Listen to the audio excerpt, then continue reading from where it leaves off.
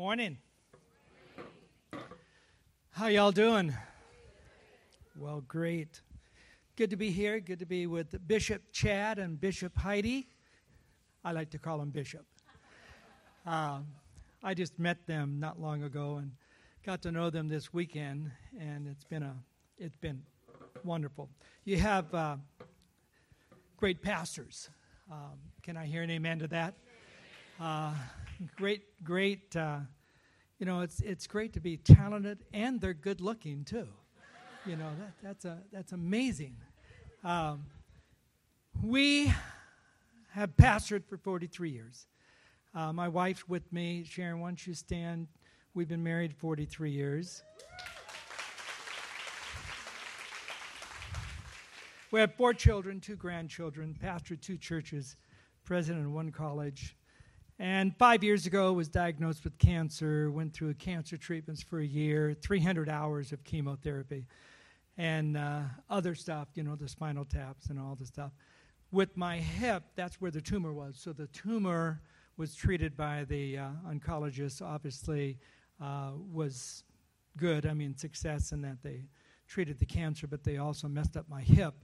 But I'm 5 years out and cancer-free. And so I just had to kind of reinvent myself a little bit after pastoring because now I sit most of the time with teaching, at least the last 6 months I have, because my hip actually has a fracture in it right now from walking too much on it. So that's why I'm sitting. I always feel like I have to tell people why I'm sitting. I'm not just a lazy speaker. There's a reason why I have to do this. But God's good, and we're good, and it's great to be here. We get to be in a lot of different churches, a lot of different cities and nations, and we get to experience a lot of different cultures. And so I would like to just congratulate the Promise Center and the leadership team for building such a great church, great culture, great vibe, great leadership team. Give them a hand for that. And that's not an easy thing to do. You think church building would be easy. It's not an easy thing to do. There's a lot of work that goes into it. So I congratulate the team and all the volunteers, all the sound people, the lighting, the platform, the band, all the door greeters, the children's ministry, everybody that makes this thing happen. I just congratulate you for building a great church and for volunteering and helping and working. And I now want to dip into the Word. However you got here into this service, whoever you are, however you got here. If you're first-timer, second-timer, been here a month, been here 10 years, however you got to the service today, I just want to thank you for coming. It's awesome that you ended up sitting in that chair right now. Some of this might be different for some of you, with the way we worship and the way we carry on. And you might be, I'm a total stranger to you, to everybody actually. And knowing that your pastor of your church would trust to have me share the pulpit and knows my reputation and integrity and doctrine, etc., so that I'm not going to, deliver any kind of heresy. But if I do, he can correct it next Sunday. So I want to thank you for being here, and I believe that what we will do will have an impact on your life. I'm going to use a scripture for a text out of the Gospel of Luke. Before I get to Luke, I need to explain a little bit so that you can kind of lean into what I'm going to do with this scripture and how I want it to apply to your personal life.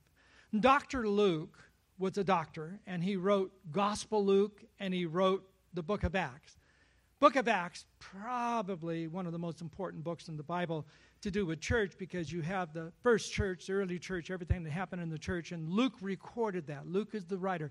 He's cut above. He's an intelligent species. He's a great writer. He's a detail. He's a doctor. And so when he puts things down different than Matthew or Mark or John, for sure. And in that, you have one of the best sequential gospels written that have a lot of things in it that the other gospels don't even have. He's just a detailed guy. Now, Dr. Luke being a writer of the New Testament. Remember, the New Testament people had no Bible. There was no New Testament. When we talk about Luke, there was no Luke when Luke was doing this. There was no New Testament. They only used the Old Testament Bible. It wasn't 100 years after the turn of the century that they had an actual canonicity of Scripture where they had a New Testament and all the books of the New Testament put together and the letters that Paul wrote, etc. That took a long time to happen.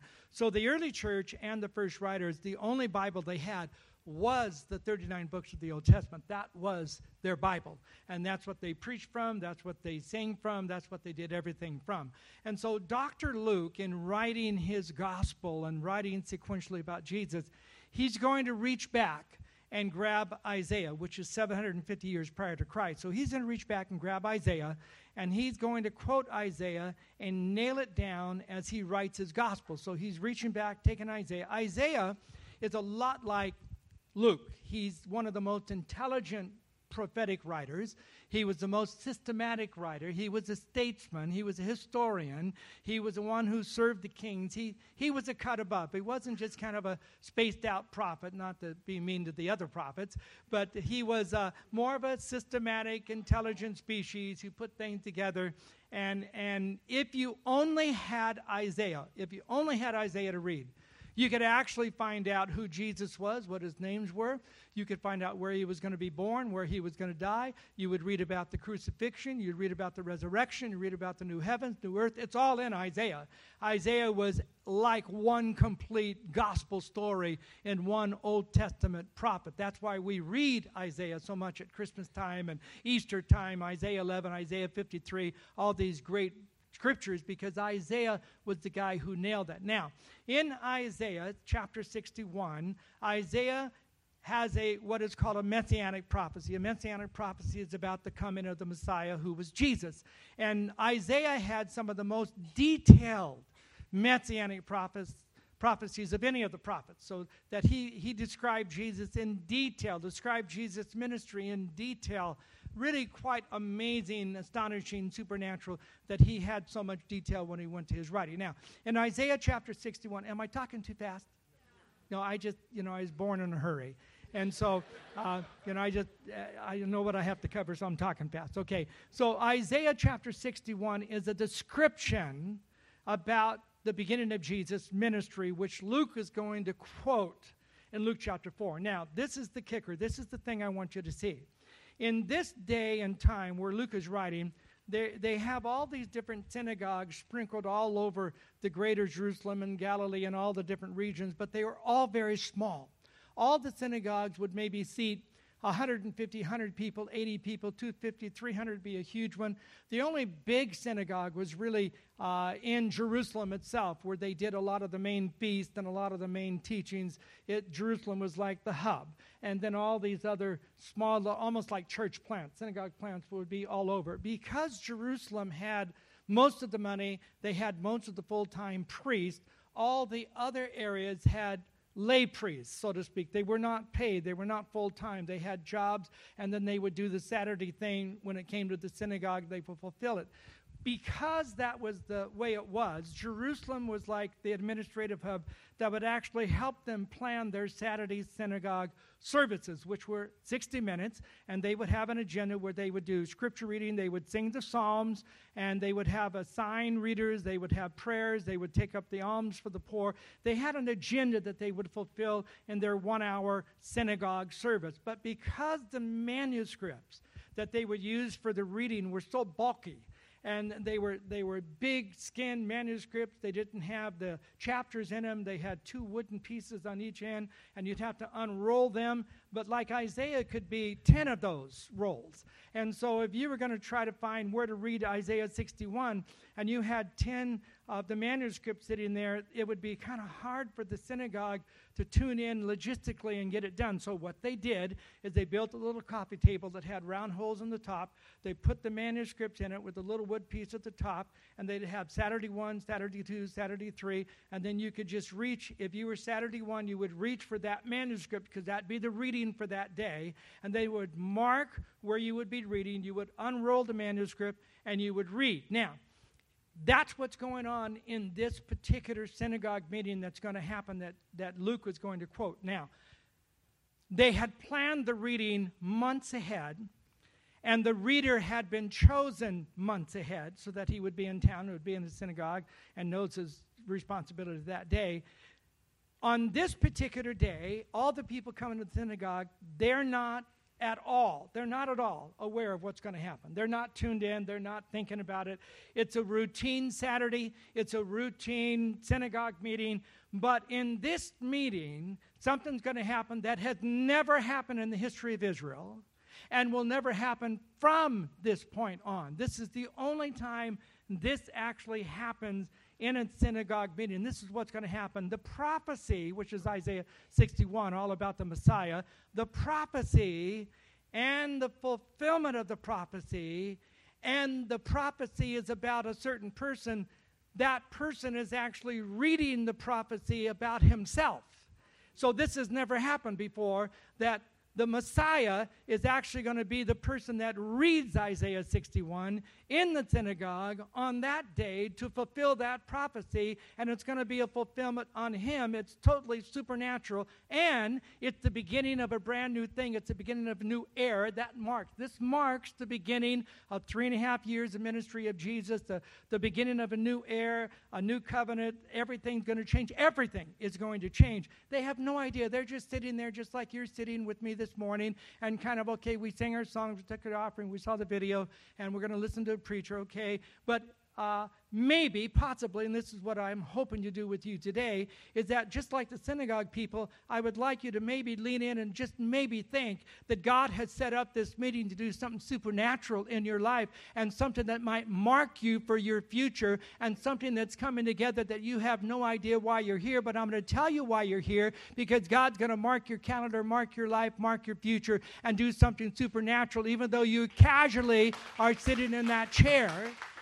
Even though you casually have come in the church, even though you have been beat to a pulp, even though you have a lot of stuff hanging on you, even though this happened, that happened, and whatever, and you're not really expecting anything in the realm of a supernatural miracle, etc. But in that, I want to read this scripture, and I'm going to proclaim to you today that Jesus is the same yesterday, today, and forever, and there's something, and there's a reason, and there's a sovereignty that you happen to be here on this Sunday. This is the only Sunday that I might be in Santa Rosa, maybe my whole life. I won't say that, because I would probably come back, because I like Chad and Heidi, and they're good looking, and she's a wonderful girl, and so I might. But this might be the only time, might be the only Sunday I'm here speaking. I usually don't speak in July and August anywhere. I stay home, I do stuff with the kids, etc. But here I am. I'm in Santa Rosa. Could it be that I'm in Santa Rosa at the right time on the right Sunday to give you a word about your life that might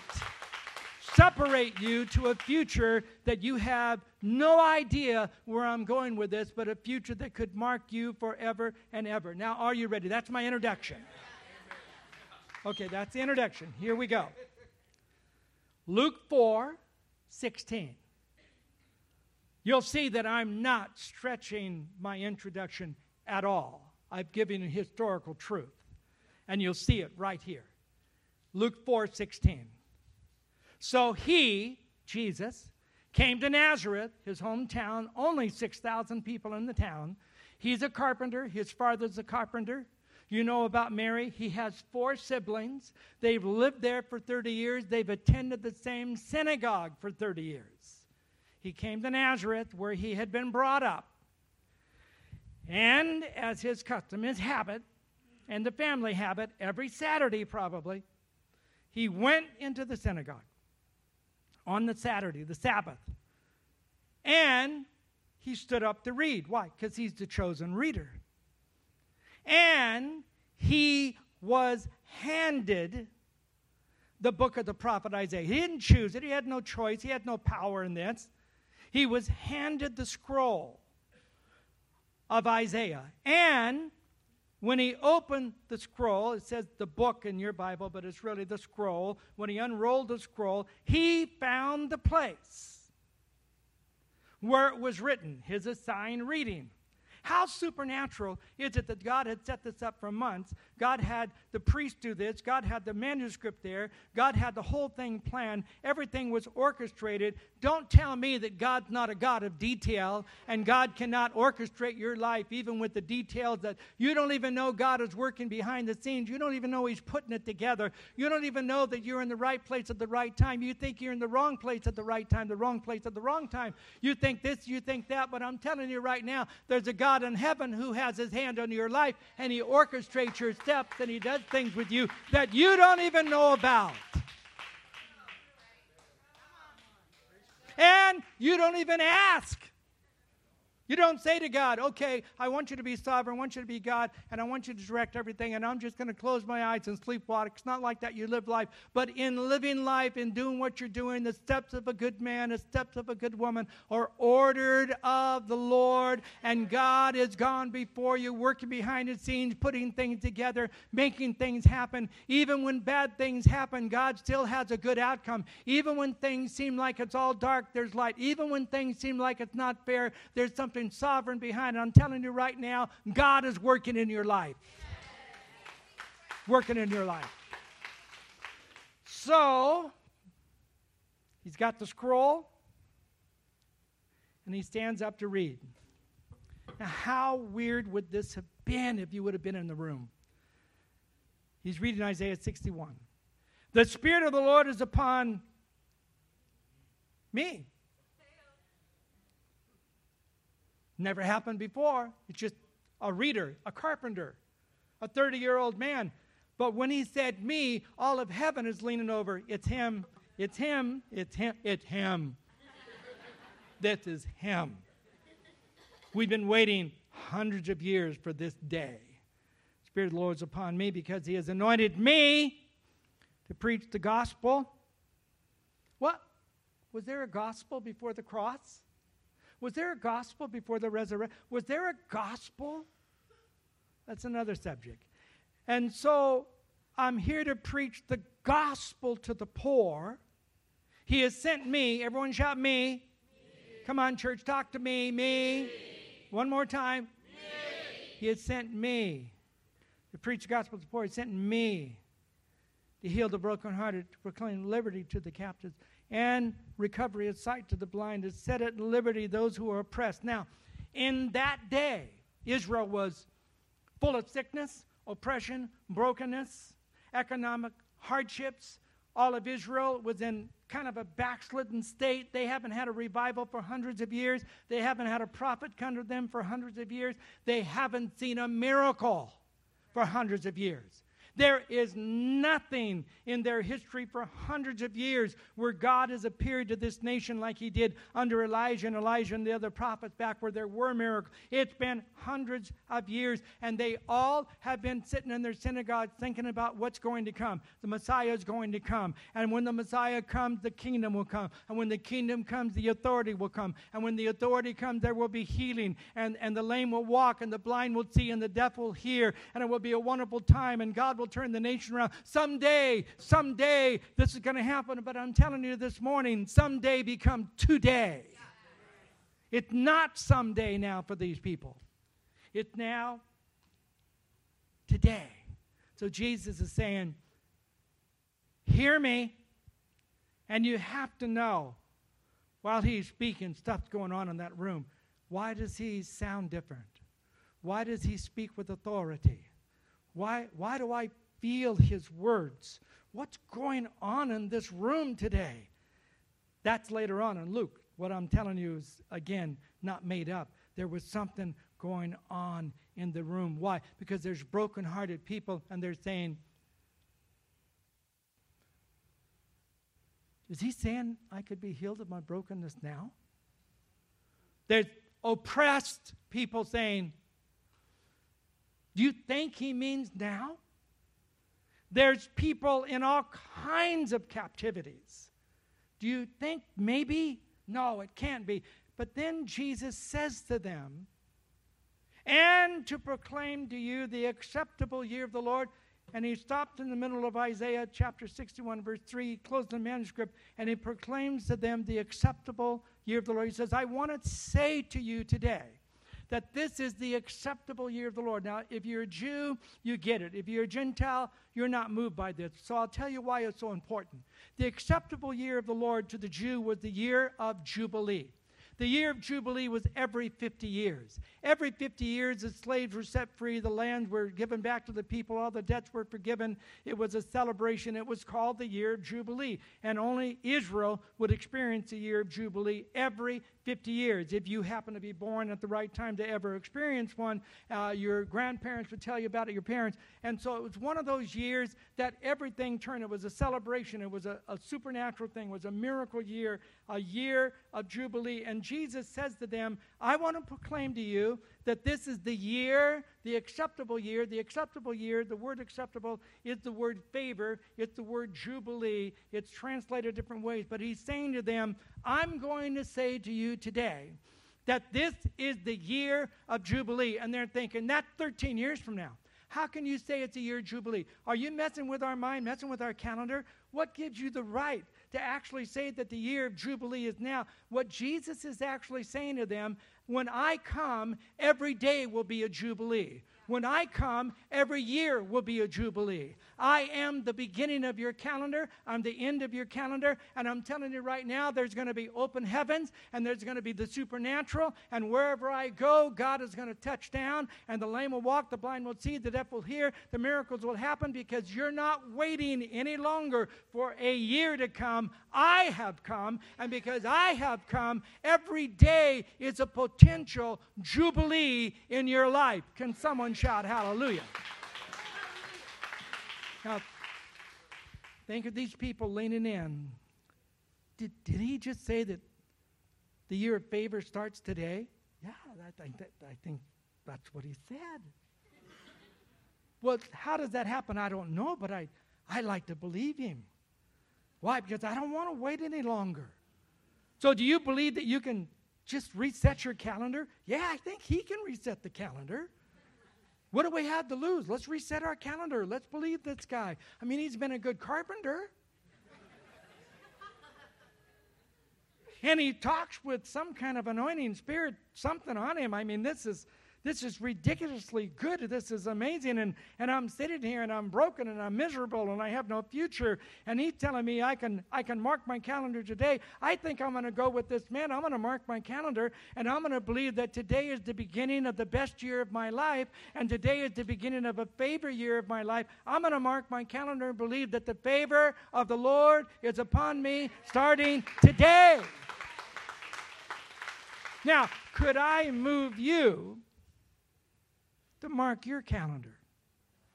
July 21st. July 21st.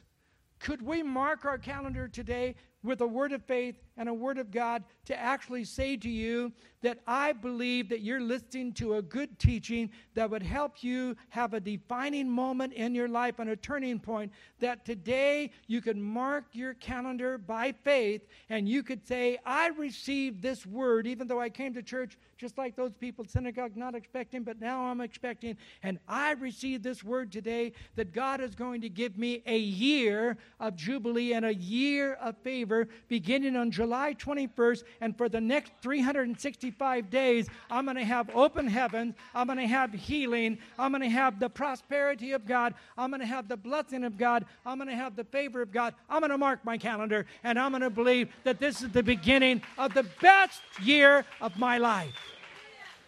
Even if you've had the worst year, how many of you had, in the last 365 days, how many of you have had a hard year?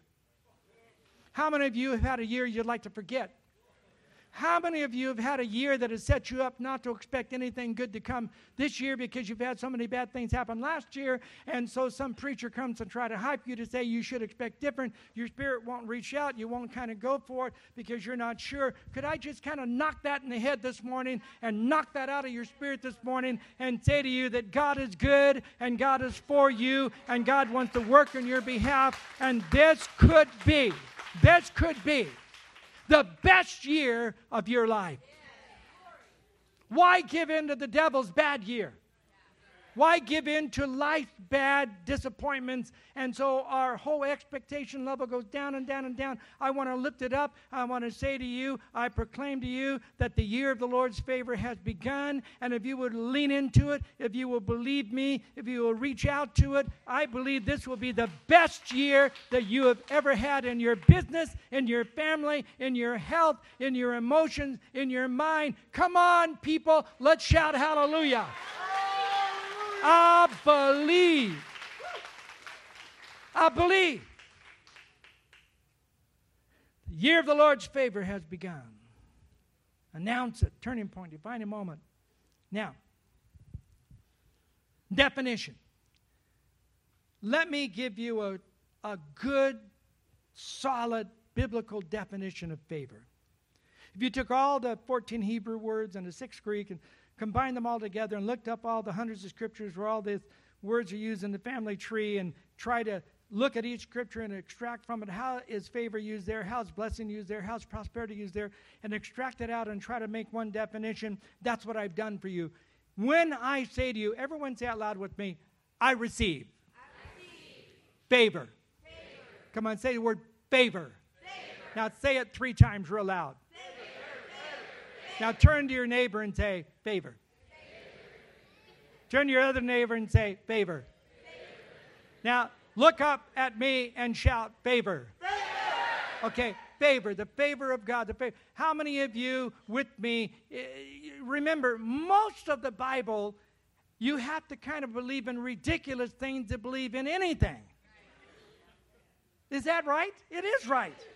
The Bible is written in supernatural. It's written in miracles and healings and even the creation of heavens and earth and the crucifixion and the resurrection and all the stuff that happens. It's in a realm that is not the natural. It's in the supernatural realm. You might as well believe with me that God wants to put favor on you, and you can actually change what the atmosphere is over your life by declaring that the favor of God has come upon you. You can actually change it. It says in Proverbs, a man's word snares him like a trap. It says in my Bible that faith comes by hearing and hearing by the word of God. It says in my Bible that God created things by the word and he spoke things. You cannot tell me that the devil doesn't get you to say the wrong thing and declare the wrong things over you. I'm no good. I'm not blessed. I'm not worth blessing. I can't have that. I will never have that. My family tree's messed up. This is disappointing. This doesn't work out. The bank won't help me. The college won't graduate. These things. And you start predicting and you start saying all those things over you. I would like to put that into last year, and I'd like you to bring into this year a declaration of the favor of God over your life. So here's the definition. Are you ready? I said, are you ready? Yes. Good.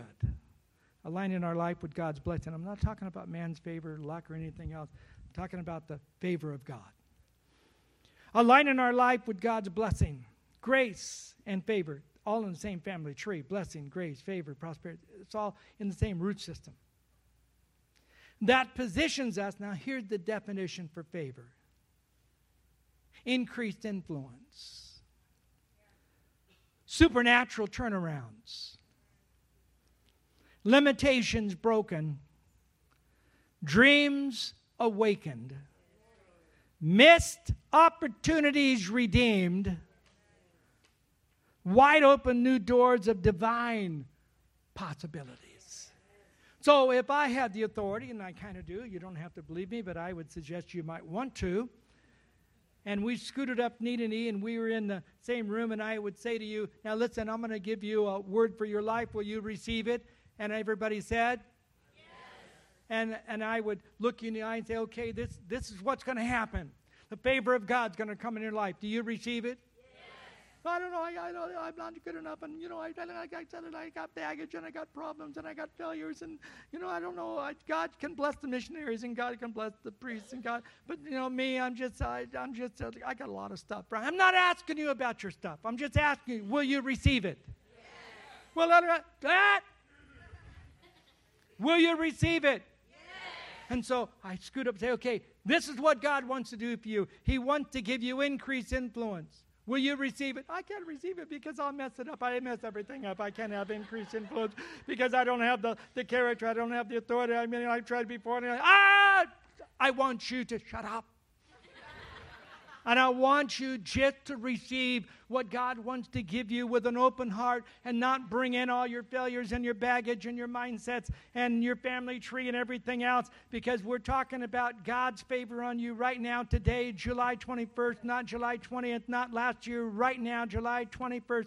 I'm talking about the favor of God being on you and what God wants to do with you. He wants to increase your influence. He wants to give you some supernatural turnarounds. He wants to break the limitations off your life. He wants to awaken the dreams that you let go. He wants to somehow bring back the opportunities that you have missed. He wants to open new doors in your life. And now you're kind of down. Oh my God, I can't believe it's too good to be true. Of course it's too good to be true. It's called grace. It's called God. It's called good God. It is too good to be true.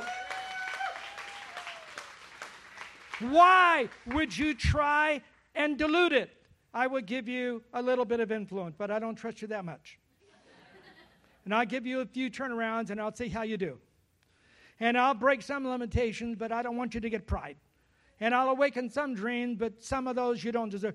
I don't want a diluted definition. I don't want a diluted God. I don't want a religious God. I don't want a God of my experiences. I want the God of the Bible. And the God of the Bible is a big God and a good God and a powerful God. And what he says is true, and the Bible is true, and everything else is a lie. The Bible is right.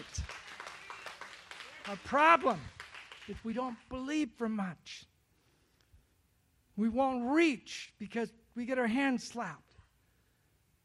John 10:10, Jesus says, I come to give you life, life more abundant, but the thief, he comes to steal, kill, and destroy. What he can't steal, he'll kill. What he can't kill, he'll mangle. He'll keep you at a low level. And he'll say to you, your prayers won't be answered because you don't have enough faith. Or you can't have a good marriage because your whole family tree has bad marriages. It's in you. It's in your blood. You can't turn it around. You won't be prosperous because you're not smart enough.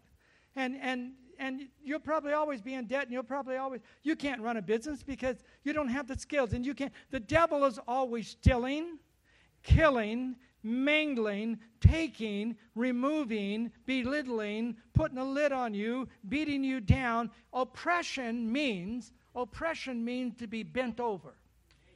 That's what it means. It means to be bent over with the pressures and the stuff where you walk like a bent over woman. And Jesus healed one of those bent over women that was bent over like that, and Jesus straightened her out and gave her life. I want you to be straightened up. Come on, sit up straight with me. Sit up straight. Come on, get your shoulders right. Come on, sit up. Now lift your hands straight up. Straight up. Come on, lift your hands. If you haven't done this before, just act like you know what you're doing. Just lift your hands straight up and say out loud with me. Come on, say out loud. I am blessed of God. Chosen of God. Favored of God. I want everything. I don't deserve it, but in Christ, I can take it. Devil, you're a liar. Get your hands off God's property. And I am God's property. Now give the Lord a shout and a clap this morning. Come on.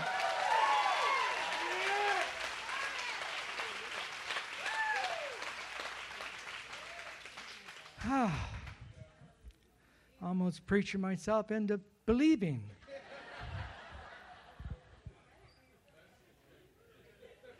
Come on, church. How many of you are getting something out of this? Come on. How many of you can feel yourself closing that last year door? You know what? I want to close it. You know what? How many of you are reaching for that marker pen and you're circling July 21st? And you're writing across it, favored. Favored. When you go to work tomorrow, you're going to say to the first person you see, hey, by the way, something happened. No kidding. What happened? I've been favored. What do you mean? I've been favored.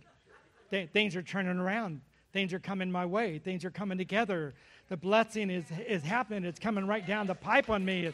I can't explain the whole thing to you, but I'm telling you right now, the limitations are broken. The dysfunctionality has fallen to the side. I'm a new person. I have a new future. This is going to be the best year of my life. They're thinking, how can I get in? Well, just stay real close, and maybe some of mine will spill over on you because it's coming my way. And I'll tell you, I can pray for you, and it can come your way. I want you to confess to people just how great it is, how good it is. Limitations are being broken. Dreams are being awakened. Things are coming together. What hasn't worked before is going to work now.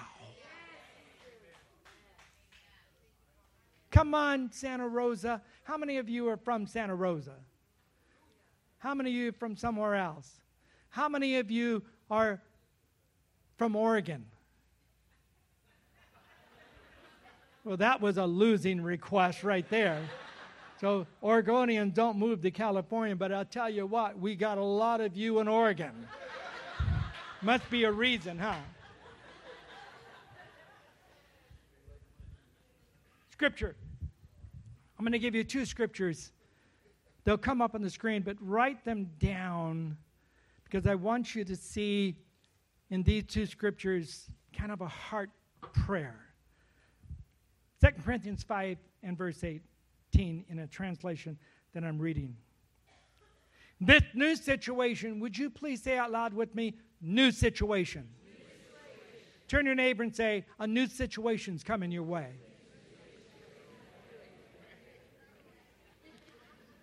That's enough. That's enough.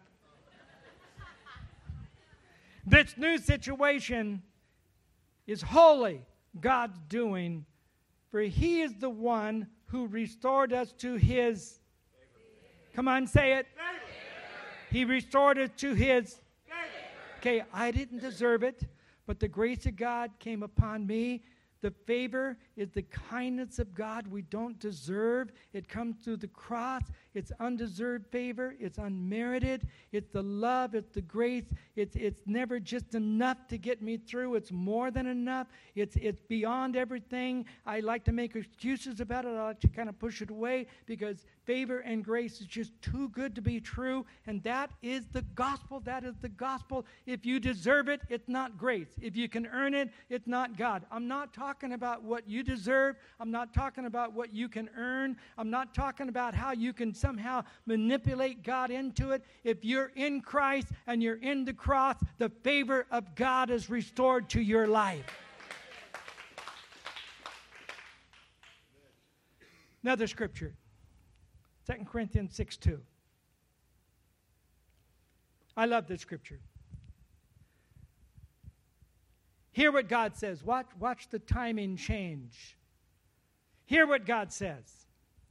When the time came for me to show you favor, I heard you. And when the day arrived for me to save you, it's the word sozo, which is the word wholeness, I helped you. Listen, this is the hour to receive God's favor. When? When?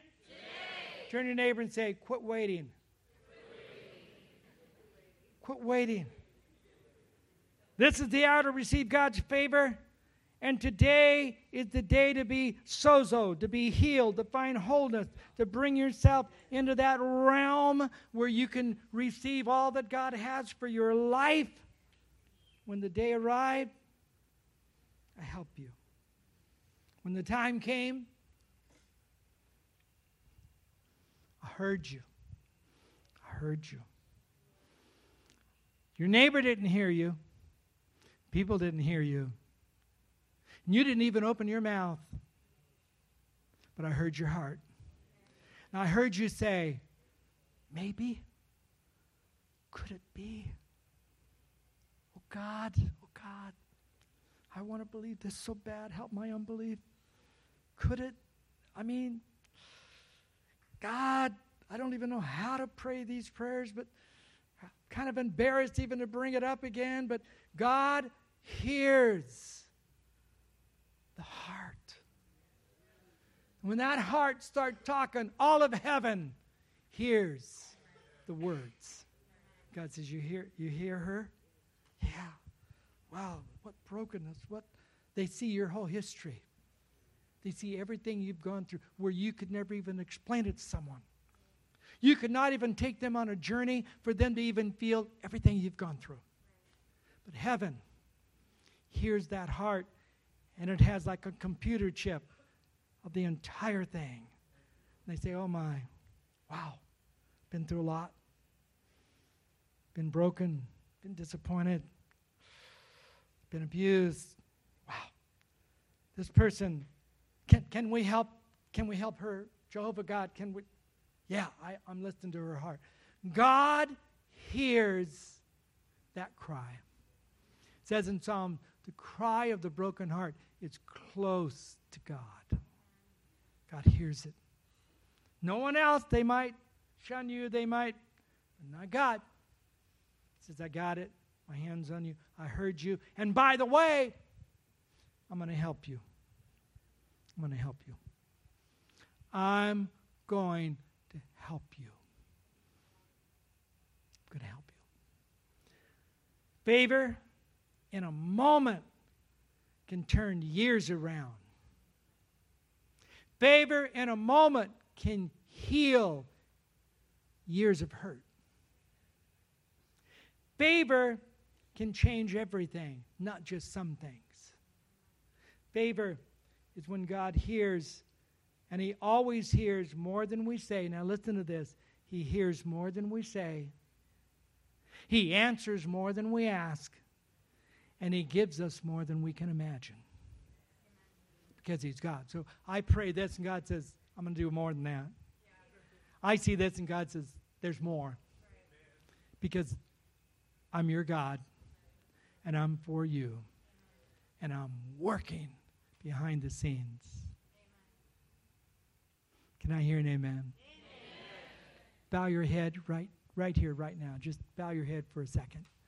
If you're in the room and you would say, you know what, Frank, you're talking to me, and I want this person to respond. If you're away from God, if you got beat up and got off track, whatever happened, God wants you back.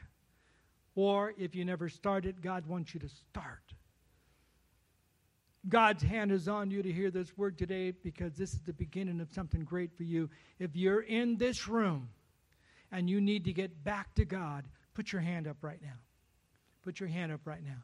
Say, Frank, I'm one of those people that need to get back to God. Back to God. Wow, that's a lot of hands. Anybody in this room say, Frank, I'm one of those people that need to start with God. I've not even started. Thank you. Thank you, thank you, thank you. Why? Because God's for you. God is already working on your behalf. God brought you to hear this word to change everything about your future. He's the God who works on your behalf. Oh, God, hear my cry. Oh, God, hear my cry. Everyone in the building, stand to your feet.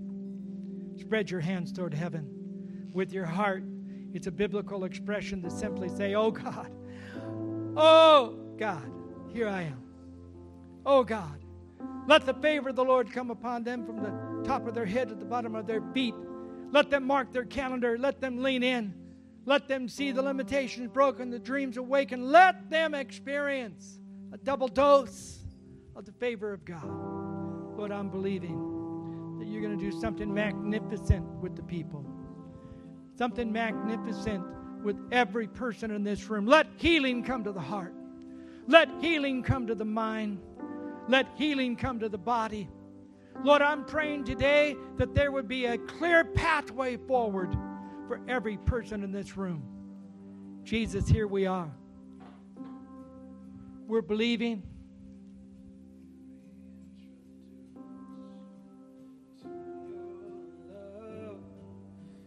Picked up all my pieces, put me back together.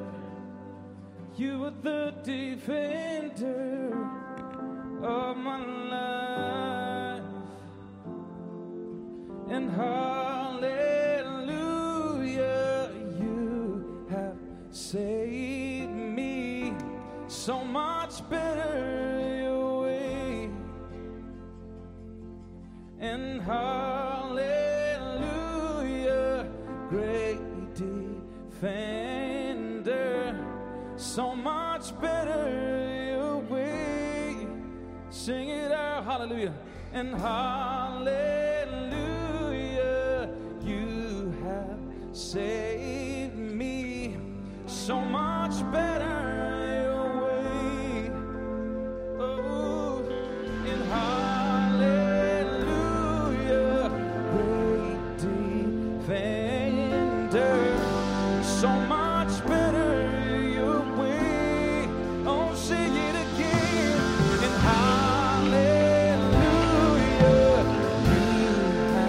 Save me, so much better your way, oh Jesus, and hallelujah,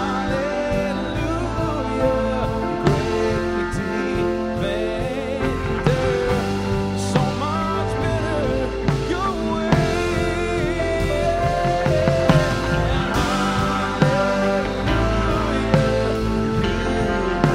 save me.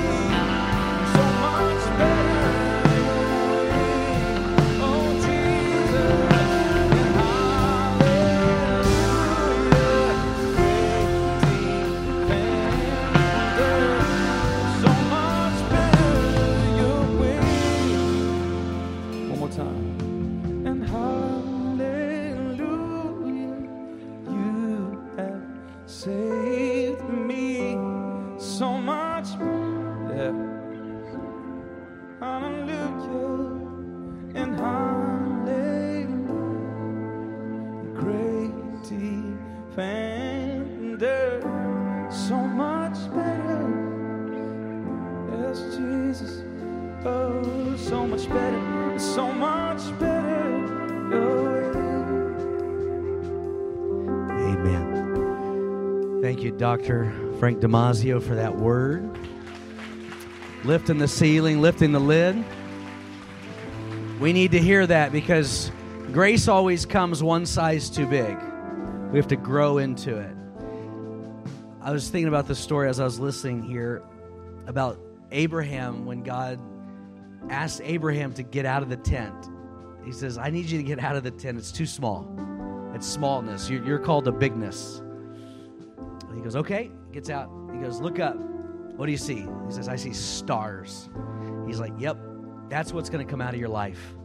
Look down. What do you see? I see sand. He said, can you count it? Nope. He said, that's your life. I need you to get out because what I have for you is bigger than you. And we have to be reminded again and again that God's plan for our life, His grace on our life, is bigger than us.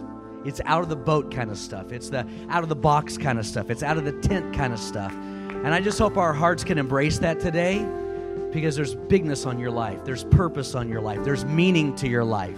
More than just meat and drink, more than just going and coming. It's a purpose that was hid in Christ from the very beginning and now is being revealed to us as we walk in Him and grow in Him. Amen? So I want to pray for us. Heavenly Father, let us receive that favor. It's received, not achieved. It's not earned. We strive for it, but it's not earned. We receive it today, that bigness that's about you because you're big. You're glorious.